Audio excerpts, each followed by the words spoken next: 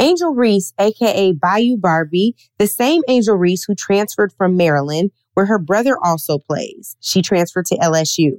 Angel Reese, who was named the 2023 most outstanding player in the NCAA women's tournament and had a double-double in every game. Angel Reese, who had 34 double-doubles, which is the most in NCAA history.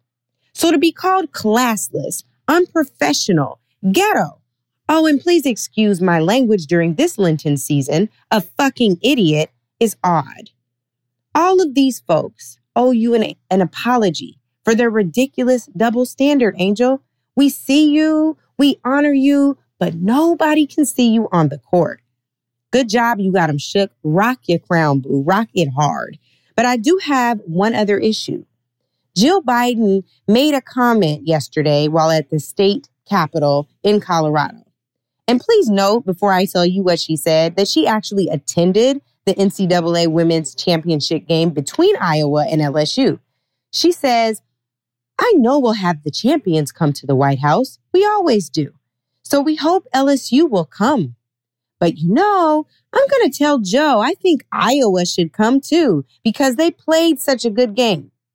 Now, Madam First Lady, I don't know what game you were watching, but there's a term we use for this. It's called mollywopped.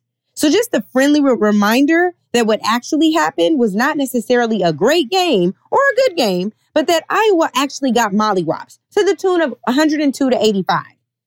But since then, the president has clarified that only LSU will be invited to the White House for a championship celebration where there can only be one champion.